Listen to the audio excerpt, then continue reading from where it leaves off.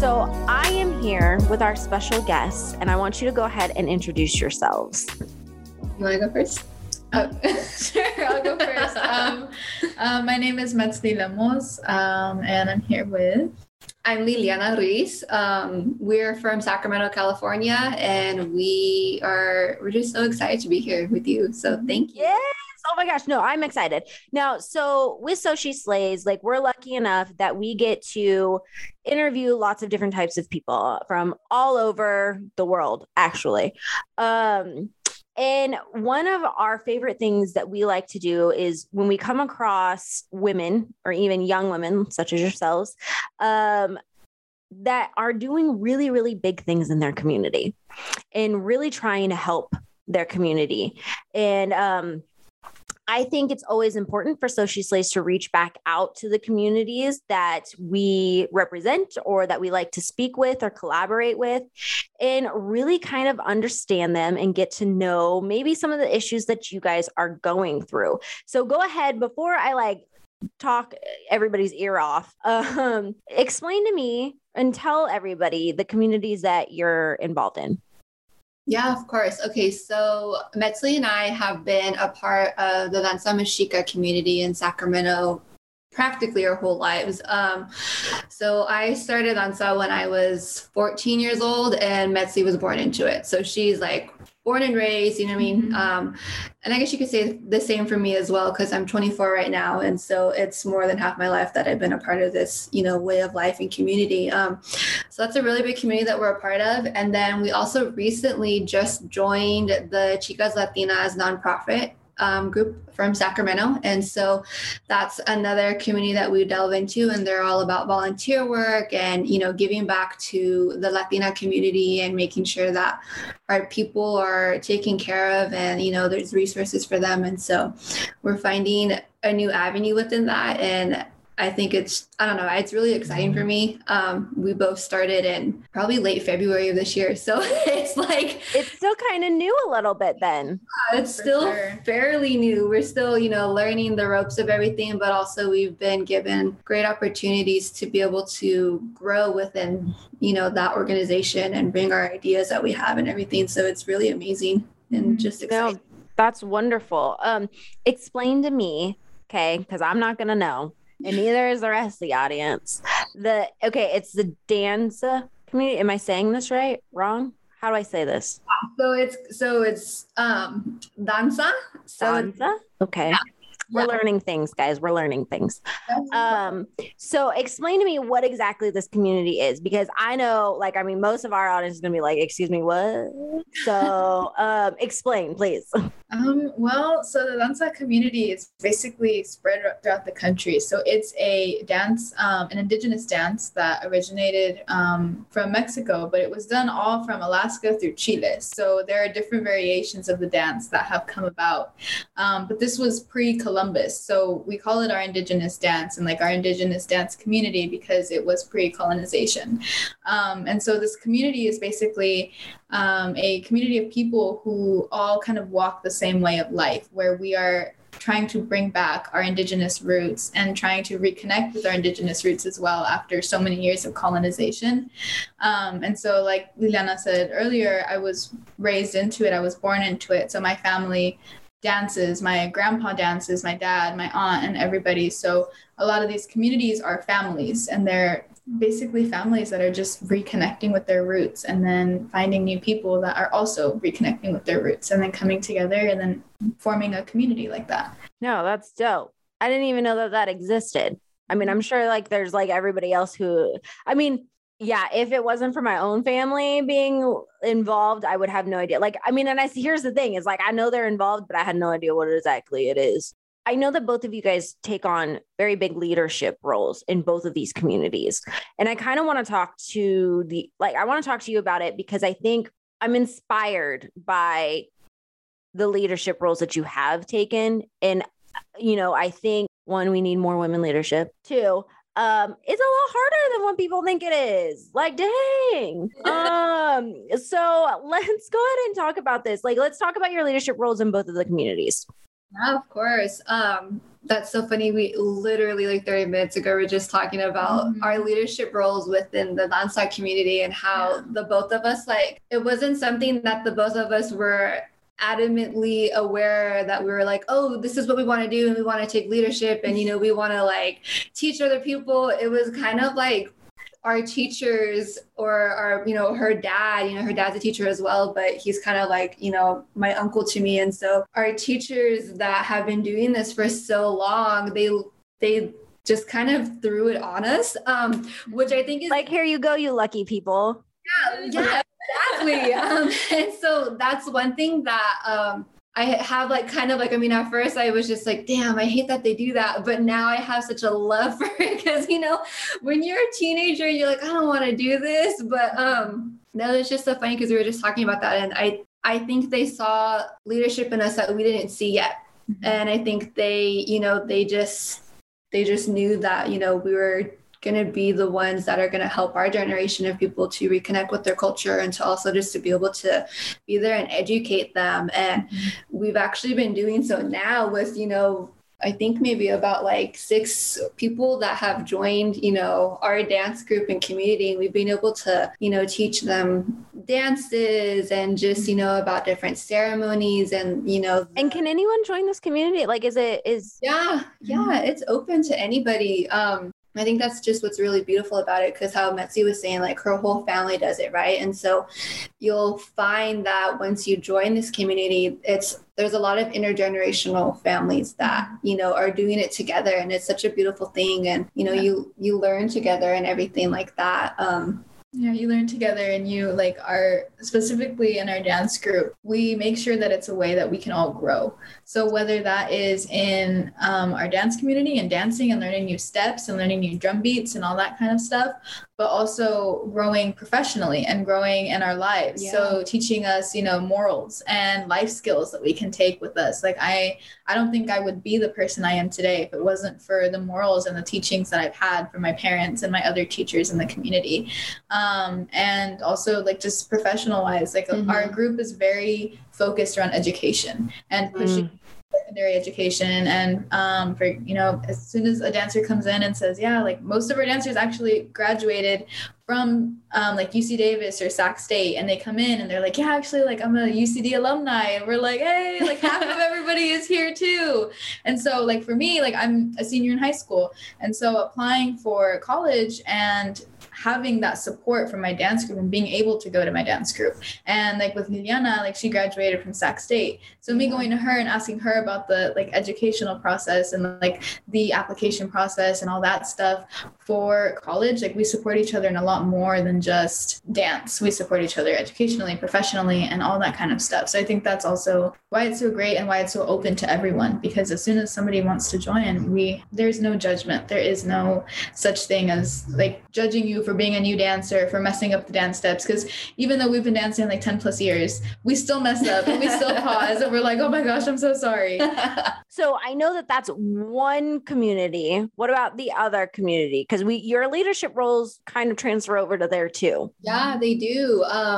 So the other community, the one that we, you know, touched bases about earlier, is the Chicas Latinas de Sacramento, you know, the nonprofit volunteer group that we're a part of. And within that community, Metzli and I have found ourselves being able to use our skills in graphic design and photography. And we've been blessed with them entrusting us with their social media accounts and, you know, making sure that the word is spread out there with, you know, any work that we do within Sacramento community and, you know, giving back. It kind of goes along with like what the goal was. So our director, her name is Angela Chavez, and she founded Chicas Latinas, basically on the idea that she didn't want Latinas out there who love to volunteer to be alone. Yeah. Because a lot of the times as Latinas, we go to a volunteer event and then we're seen as a token Latina. So we're pulled aside and they're like, hey, you speak Spanish, right? And as soon as we say yes, oh my God, we are dragged everywhere. Game over. Yeah, it's rough sometimes. It is. And so for her to start that, she wanted us to basically come together and be able to go to volunteer events together. So you weren't the token Latina. Now it's okay, like now there's 5 of us going together, and so you're not by yourself. You're not the only person that looks the way we do and stuff like that. So we're not alone. And so a lot of those volunteer events and a lot of the fundraiser events, it's so nice because as soon as we come together, it's a whole community of just Latinas who have so much in common, and we're also very like individual in ourselves as well. And so seeing that mesh together and then being able to support each other in the volunteer community is really cool because it feels very at home and very much a comfortable space to volunteer in because it's something that we're all passionate about. Which is incredible because I'm going to say, when I was your guys' age, I don't know if volunteering was probably at the top of my list of things that I would go do.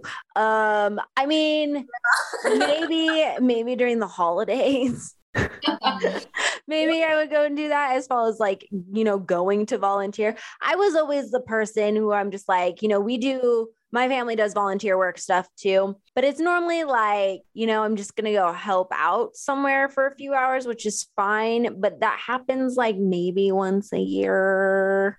Like maybe I'll donate some toys to Tots. We do like an angel tree thing to help out the elderly and the young kids in foster homes and that kind of stuff. But high fives because y'all are carrying it around like all year round. Over here trying to be inspiring to myself to go out and do some more.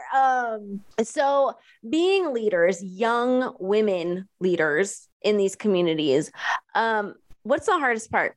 I think I have an answer for that one. She's like, girl, I know already.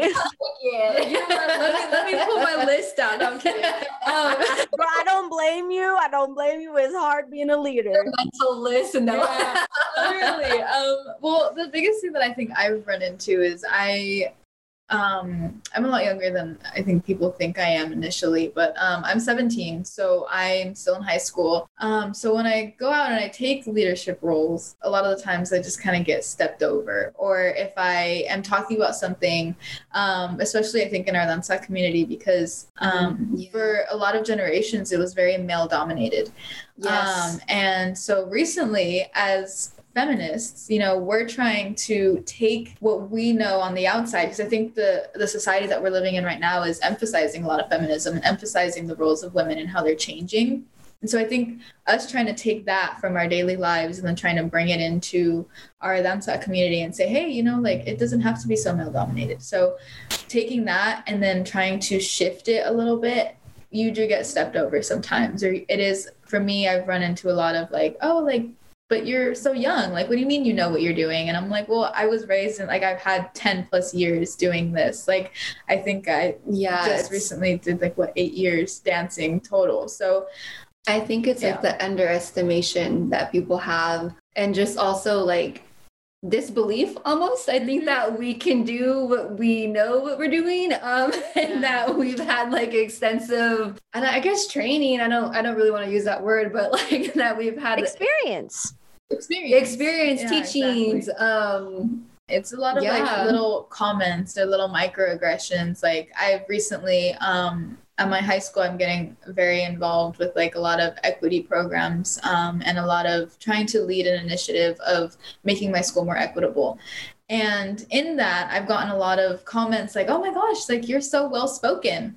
I'm like, well, of course, like English was my first language.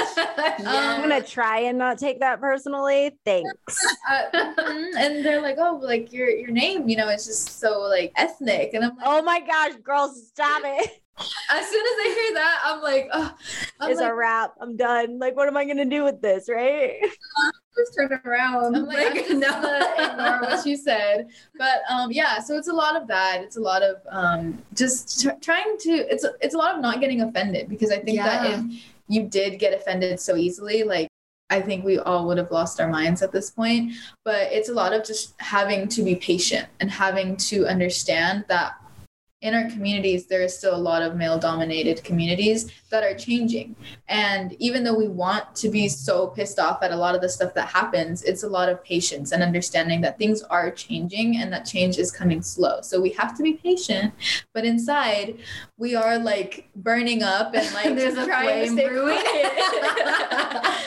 Would you say that that's probably how you guys deal with being, dealing with microaggressions, kind of being stepped over, maybe being underestimated? Is that how you best deal with it? Is just patience? For me, I think it's just, so, being raised and growing up in danza, right? Like there's also the spirituality part of it. And there's also like, it's fun and it's beautiful, but it's also a way of living. And so, like there's a lot of ceremonies that we go to and there's a lot of healing that happens, like inner healing and things like that. And so I think a way that has really helped me is going to danza, right? And like, yes, we're there to learn these dances that were taken from us so many years ago, but at the same time, it's like medicine and it's healing and kind of like a circle, right? Like a full circle. Like you go through these things and we're trying to persevere and we're trying to like make change and, be woman in, a male dominated society and world. And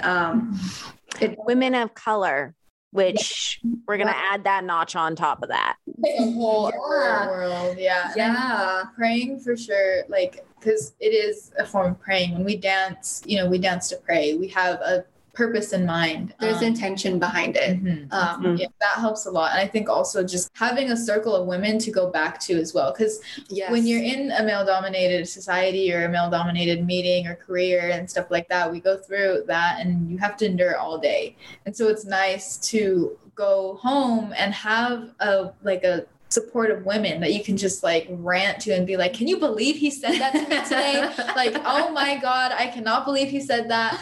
And having other women who understand what you're going through. And I think that's something like very beautiful that we've gotten to see a lot because of the community we were raised in. We have a lot of very strong and powerful women that are there to support us no matter what. And so I think that really helps because they just get it. There is something so talking to a woman who just gets it and you're like, yes, thank you. Like, so valid for feeling that way. So it's so reassuring. And I know you guys were kind of like thrusted into this leadership role in both of your communities, honestly. I think sometimes having been in your shoes as far as being thrusted into leadership roles myself growing up, sometimes those in power just see the most potential or at least like the most responsible. I definitely will agree with you on that one.